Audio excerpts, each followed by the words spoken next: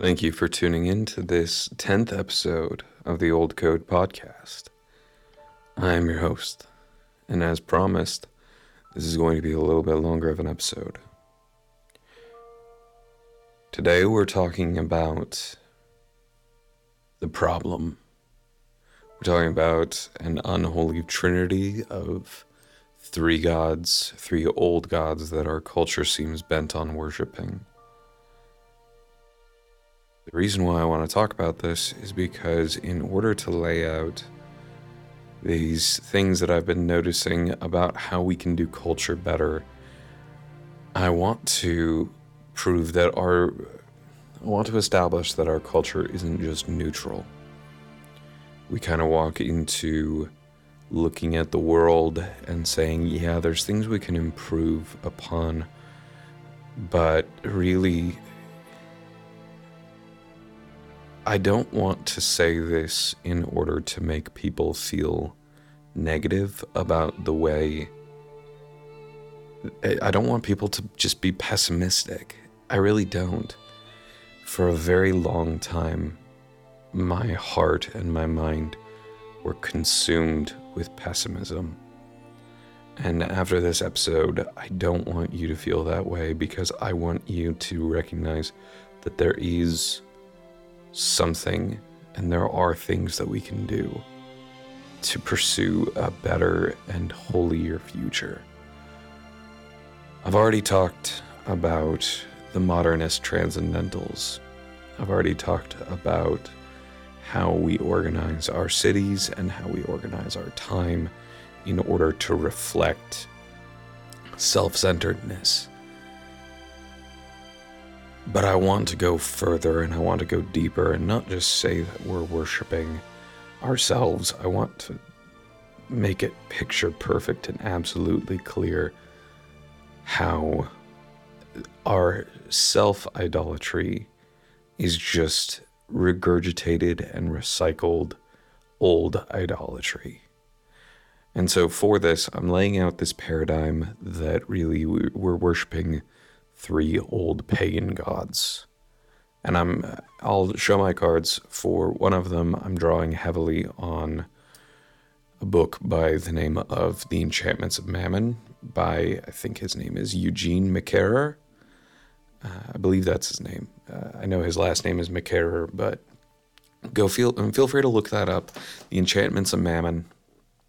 I don't agree with all of his conclusions as to the direction we can go, but I do appreciate the fact that he brings this to light. I'm drawing on a lot of different resources as well, and I'm going to include all of my notes in the show notes, or at least a lot of my references in the show notes, as to how and who these pagan gods are. So,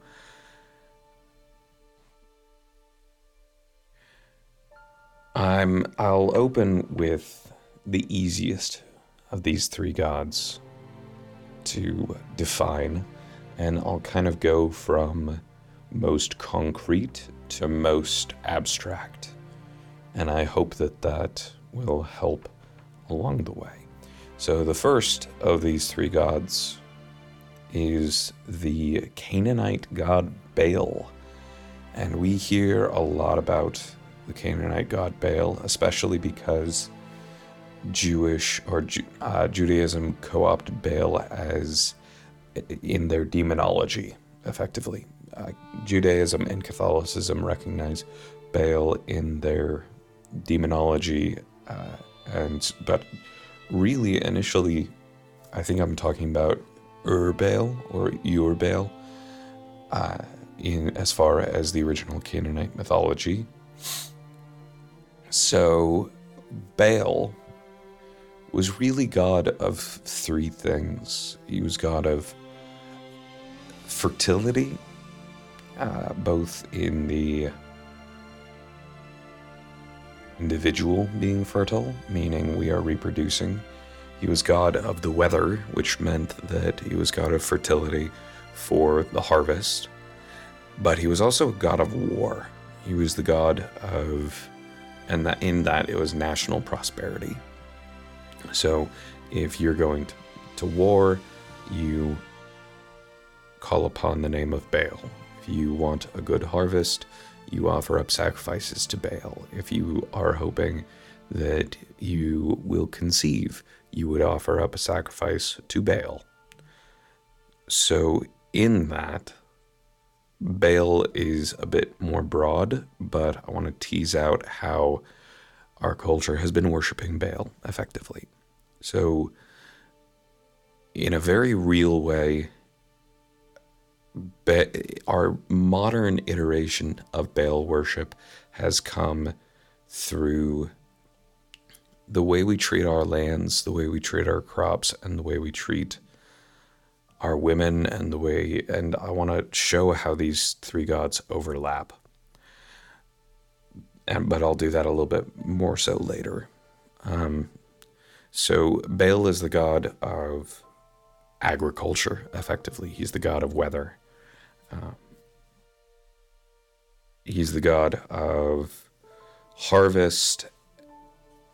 And so just putting that aside, because I think I've decided that I want to define each of these gods before I actually talk about how our culture has co-opted them in our worship. So the first is Baal. The next is Moloch, or Moloch. The exact identity of Moloch in the Old Testament is still uncertain. Some scholars claim that Moloch was a specific type of sacrificial practice. Some scholars equate him to the Mesopotamian god Nergal, who was the god of the underworld. In any rate, it's kind of fuzzy exactly who Moloch was. But in the Old Testament, what we see Moloch being is child sacrifice.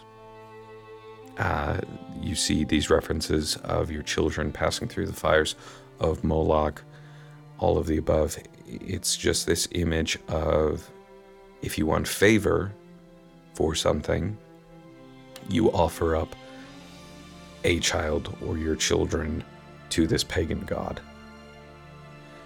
And the final one is Mammon, and what we understand of Mammon we get from a New Testament passage where Christ says you cannot serve God and Mammon at the same time. And Mammon is understood as this god of greed. He's the god of money. And again, going back to that book that I said, drawing from, it's this idea of the kind of a god of industry. And that's his extrapolation in this book, The Enchantments of Mammon. That's his extrapolation, which is industry is built on this idol worship of this god Mammon. Mammon being a god of money, basically just how can we get more? So if you wanted to make it a little bit more abstract, he's the god of consumerism. So now that we have the three effectively laid out, I'd like to explain how each of these three is actualized in the way we do society. So the first, again, going back to Baal, I'm trying to remember the exact name of the book. I'll include it in the show notes. But you can see the worship of Baal emerging starting in the early 1900s / early 20th century, late 19th, early 20th century, especially with the establishment of what we today understand as modern agricultural practices. And the flip side of it, I'll explain in a second, but Baal worship today looks like how we treat our soil when you get down to it. And I'll finally say how we treat our soil. How we treat our soil is we pump things into our soil which are designed to kill. We fundamentally, I'm debating right now whether or not I want to go into the full explanation as to, actually, you know what? I think I will. I've already committed to the idea that this is going to be a longer episode. So, in the grand scheme of things, our practice of agriculture, not only in how we treat our soil, but how we treat our animals, is the most production out of our soil, out of our cattle, out of our animals, all of the above. We've specifically bred cows to produce a lot of milk. We've specifically designed our fertilizers in order to produce more crops, as many crops as we possibly can, or as much fruit as we possibly can out of a given crop. But going into the backstory, I actually final note on how we treat our soil. We intentionally destroy soil structures and soil aggregates, which I will get into in another episode as to how entirely damaging these things are. But suffice it to say, we destroy the soil structure, which first of all means that the roots are not able to fetch micronutrients the way they need to. The earth becomes more compacted because the structure itself is being disintegrated. Carbon is no longer able to be sequestered because as we till our soils, the carbon, which is the liquid carbon, which is stored in the soil for the plants to use, is then expelled and oxidized into the atmosphere. So instead of being able to store carbon the way we want, our carbon stores are actually being further expelled into the air. A little bit of history as to the fertilizers, and this goes back into that premise of Baal being a god of war and a god of fertility.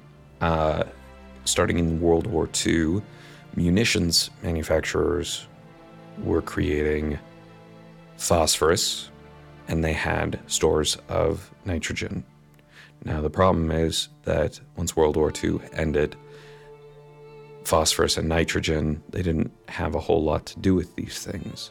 So instead of just dumping them, they turned to farmers in order to show that, hey, soils need phosphorus, soils need nitrogen, they need fertilizer, because what ended up happening post-Dust Bowl, which again came because of poor agricultural practices, we won't necessarily hold it against the Italian immigrants who caused it, because they were just practicing what they knew from their home countries, but inappropriate farming practices and inadvertently caused the Dust Bowl. And so these farmers are looking at the soil going, how on earth are we supposed to farm with this, right, with this dry soil? This happens in the 1920s and 30s. Come the 1940s and 50s, and these munitions manufacturers who had boatloads of phosphorus and nitrogen on hand start sprinkling it on soil and showing, hey, this actually helps grow plants a little bit better. Because it did. And the problem is that while these helped grow plants in the quick burst, effectively, these soil additives actually further oxidize the soil. So what we end up producing in our soil is a very fertile, immediate crop, but it creates less and less fertile soil over the course of generations, over the course of the years of its being used. So again, that weird overlap between with Baal being god of war and god of fertility, where those who profited from war suddenly shifted gears and were profiting from the soil. And I just find that absolutely fascinating. So what we've ended up doing is we've ended up creating an environment where our topsoil is being washed away every year, because as we till, again, we're bringing the old, or the dense soil up to the surface in order to be oxidized by the sun. We remove all potential protection by killing every single cover crop, because we call them weeds in modernity. We call cover crops weeds. And because these cover crops no longer maintain any soil structure, as we destroy them, the topsoil ends up getting eroded by heavy rain, or by any rain really, because it just gets washed away. I want you to imagine soil structure as having, well, basically it has an actual structure, and there's microfungi and microbacteria which effectively create glue that holds structure together, this structure together. It stores liquid carbon and allows plants to grow. I want you to think of liquid carbon effectively as fat stores for plants. So every year when we are tilling, we perform liposuction, essentially, on the soil. What was supposed to be stored for the next year is now oxidized and then just thrown back into the atmosphere. So because our plants don't actually have the fat stores, the crops every year have actually been diminishing, not only in return, but also in nutritional value. And this is very concerning for all of us. It's one of those things where it doesn't matter necessarily how much fertilizer. If fertilizer was working, we wouldn't need to keep on pumping it into the soil every single year. So I will go into the solution, and I want to keep on reiterating that in another episode. I want to go into possible solutions in the future. I don't want to just leave you with, oh my gosh, we're screwed. But we do have stuff that we can be doing, and there's stuff people already are doing in order to help sort this out. The reasons why we end up doing this is because it makes money. That's it. We do this because it makes money. Going one step further, with how culture is built on the idea of let's make money, not let's make a healthy society. So I mentioned cattle. Cattle is not meant to eat grain. Cows and other ruminant animals, they have a specific organ in their body called a rumen, which is kind of like a stomach that breaks down cellulose. They are meant to eat grass. They're meant to eat high cellulose items. So again, however, what they noticed was that if you feed cows corn or grains, they put on a lot of weight really fast. Now that sounds really good if you're trying to sell cows, but poor thing cow, when you pump them full of corn and grain, they end up getting sick. And in order to fix this sickness, we end up pumping them full of antibiotics.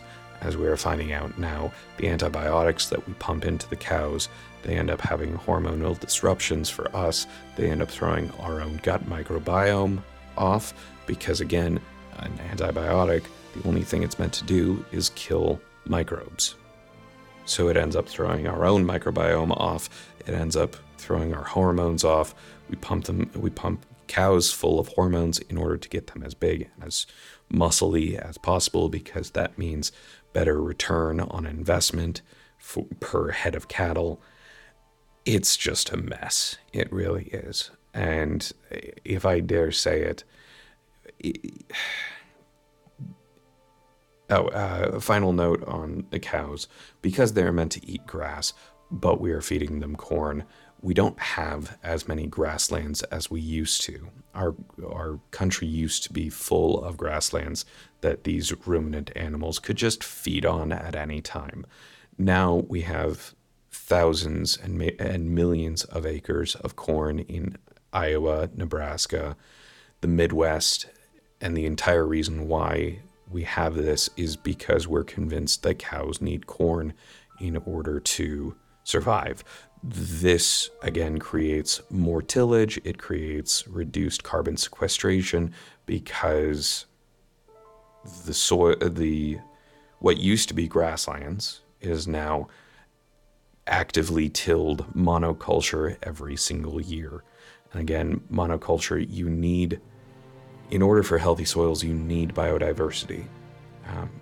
And I think that you can say that for anything. If you only ate spinach as a human, you would be very nutrient deficient. And then you are forced to take one a day, every single day, in order to make up for the vitamins and minerals that you're lacking. And that's effectively what fertilizer is. So I apologize again. This episode may be a little bit disjointed in the narrative, but that's because each of these touches on such broad categories. So, big takeaways.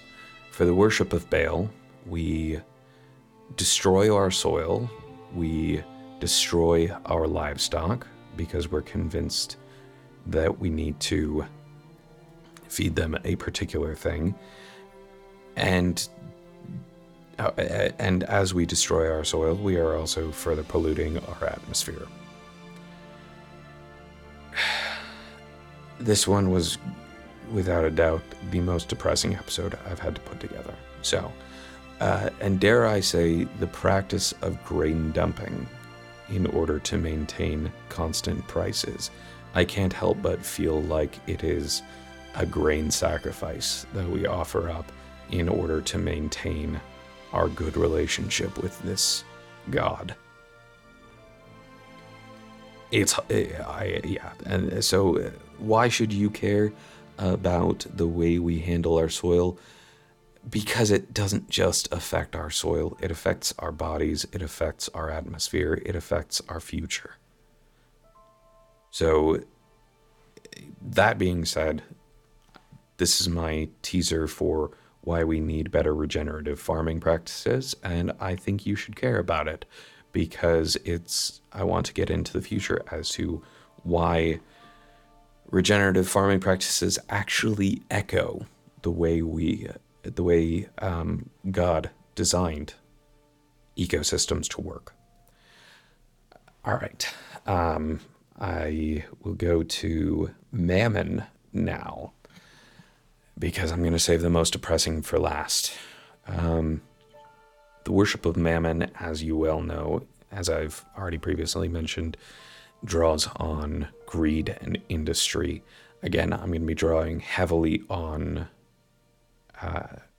Kerr's work, The Enchantments of Mammon, but starting in the Puritan era, he does an excellent job of fleshing out how effectively, with the removal of Catholicism as a works-based salvation, the Protestant and Puritan work ethic steps in as this avenue of works-based sanctification. And in the end, what we have is God shows his favor most abundantly by prospering one's business. That's the long and short of it. And he does an excellent job of fleshing out how this depicts this almost religious treatment of the market. I dare say that economics is a pseudoscience in itself. It's like predicting the weather. There is absolutely a science to it, but if we could actually have a full-blown science to it, we'd be able to graph out exactly how markets are going to go. You just plug in every single variable, and bam, you got it. So what ends up happening with this cult of mammon in today's day and age is rampant consumerism and the need to produce and consume new things every single year. I feel like it's especially pertinent coming on the heels of Christmas, and I feel like the Grinch talking about it. But when you have a market that is built on the premise of you need something new, and I'm setting my sights effectively on the modern iteration of capitalism on this one.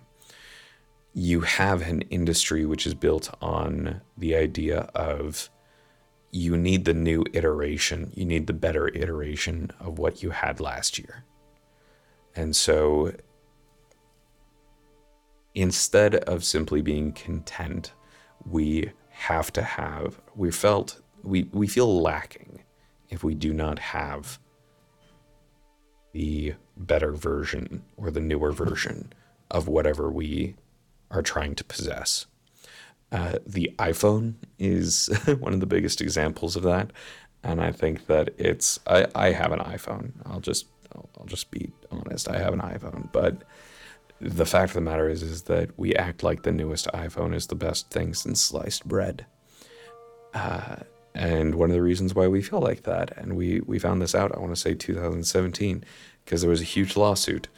The reason why we feel like the newer iPhone is always going to be better was because Apple was slowing down their older models with their software intentionally in order to make you buy the new one. We end up filling our landfills not only with fast fashion, which is in 1 year out the next, or in 1 month out the next, up filling our landfills with fast technology, because your iPhone is no longer meant to last more than however long it takes for the next iPhone to come out. And the worship of the almighty dollar is the litmus test for the quality and character of a man. Kind of going back to what we were talking about with, I've mentioned like Andrew Tate or any of the money gurus. They're parasites in this environment. When you are building your entire brand on the idea of you can be independent and you can be a great man by gaining financial independence, but your image of financial independence is not through creating or producing any true thing of value or of substance. Instead, you are simply producing, you have a drop shipping website, or you're producing something a novelty item.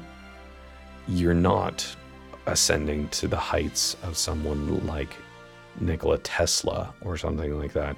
You are just a parasite on this greater system. You have a symbiotic relationship with the greater system. You're a pilot fish, as it were, as you just sit on top of the back of the whale, which is Jeff Bezos, as you have an Amazon dropshipping website. And I think that the worship of the almighty dollar in especially hustle culture proves that we have a cult-like following with this premise. And first of all, I don't think I need to necessarily show that we have a crumbling economy to demonstrate that maybe this system doesn't actually work as well as we like. But I will include the fact that our GDP that our production has been suffering, that we're not doing as well as we should if we really had a perfectly functioning system. I would also make the point that because people have taken such personal identity and personal stock in their business and their work, but people are finding out that their jobs are fundamentally pointless, and especially because AI is going to be taking it over. We're currently on the edge of another industrial revolution, which is quickly echoing the conditions that the Luddites were in when they started smashing looms and weavers, because we're finding out that even creative jobs can be replaced with AI. And to me, that's startling, but I will include in the show notes the fact that we are currently working more, and the graph goes up and down over the course of the centuries, but currently, on average, we're working more than the 13th century peasants are. Like, take that into stock. If you're working an average of 40 hours a week, you're working more than the average French peasant, or the average 13th century peasant did. So just soak on that for a minute. The fact that if you really wanted to think of yourself as a king, you're actually working more than a peasant. We're experiencing burnout in record rates. We're experiencing, like, people are working 78, 80 hours a week and barely making ends meet. People are working 2-3 jobs in order to survive. The homeless crisis is at an all-time high. You go to San Francisco or Portland or any of those major hub cities, and we have more people than, I mean, we have a great deal of jobs. We really do. But we have a great deal of meaningless jobs, and jobs that are effectively just adult daycare. Because if we didn't give people something to do, they would just end up feeling worthless. And the fact of the matter is they're already starting to feel worthless. So McCarrer goes into it very effectively in his book. I'm not doing it any justice, but he even talks about how advertising is a form of iconography. Stock markets are a form of theology, or like the economics is a form of theology. There are sacraments to the way we handle our economy, all of the above. It's really brilliant the way he handles it. And so I would definitely encourage you, go take a look and read it. I enjoyed my read of it. I actually listened to it. So my saving this one for the last, the worship of Moloch. And the worship of Moloch is most certainly the most depressing, but Moloch, I'm going to argue, was a sacrificial practice to Nergal, wherein one sacrificed their children for favor in this life. Nergal being the god of the underworld, so you were effectively making a deal with death to prosper you in life. And the modern iteration of this is most clearly and evidently defined in the act of abortion. Women today will actively put their children to death because it will infringe upon job opportunities, or because they don't want to have stretch marks, or because it's an inconvenience to them. And so the slaughter of children is regularly practiced because, first of all, we think that they're not people. To me, I can't help but think that echoes the sentiments of the slavers and the slavers in the 18th and 19th century, and even the certain cultures' views on other peoples, namely the Islamic view of the infidel and the Judaistic view of the Goyim. Effectively, you can treat other people how you want to treat them when you just deny their humanity. In any case, what we are doing is we have decided to kill our children in order to have a better future for tomorrow, for ourselves. And the result of this is our replacement rate our birth replacement rate has been crushed in America and Europe. there is a strong correlation between higher likelihoods of cervical and uterine cancer for those who have experienced induced abortions. Just marinate on that for a second. Our marriage rate has steadily, like the average age of marriage has steadily been growing, all of the above, and this is all because we want to push off responsibility and we want to push off life we want to experience our 20s, we want to experience our youth. All of this, it's built on the idea that your youth is not a time for children, your youth is a time for fun and for hustle. And so this now finally gets into how these three gods function synergistically. So we worship Baal and we worship Baal, Molech, and Mammon when we send our children to fight in wars, to die for battles and wars that we don't believe in, but we send them over there because there's a profit margin for the military-industrial complex. We worship Moloch and Mammon when we slaughter our children so that we can make extra money. We worship Baal and Mammon when we, instead of allowing our soils to rest or even using slightly less profitable farming strategies or pumping steroids into our cattle, because it'll make a little bit more money. We even worship Mammon when our hospitals do not treat the illness, rather they treat symptoms. I mean, one of the best and easiest strategies that I can point to with that as far as hospital goes is the fact that we don't actually allow birth to take place naturally. Rather, we create an environment where we are and where women are convinced that they could never possibly do this.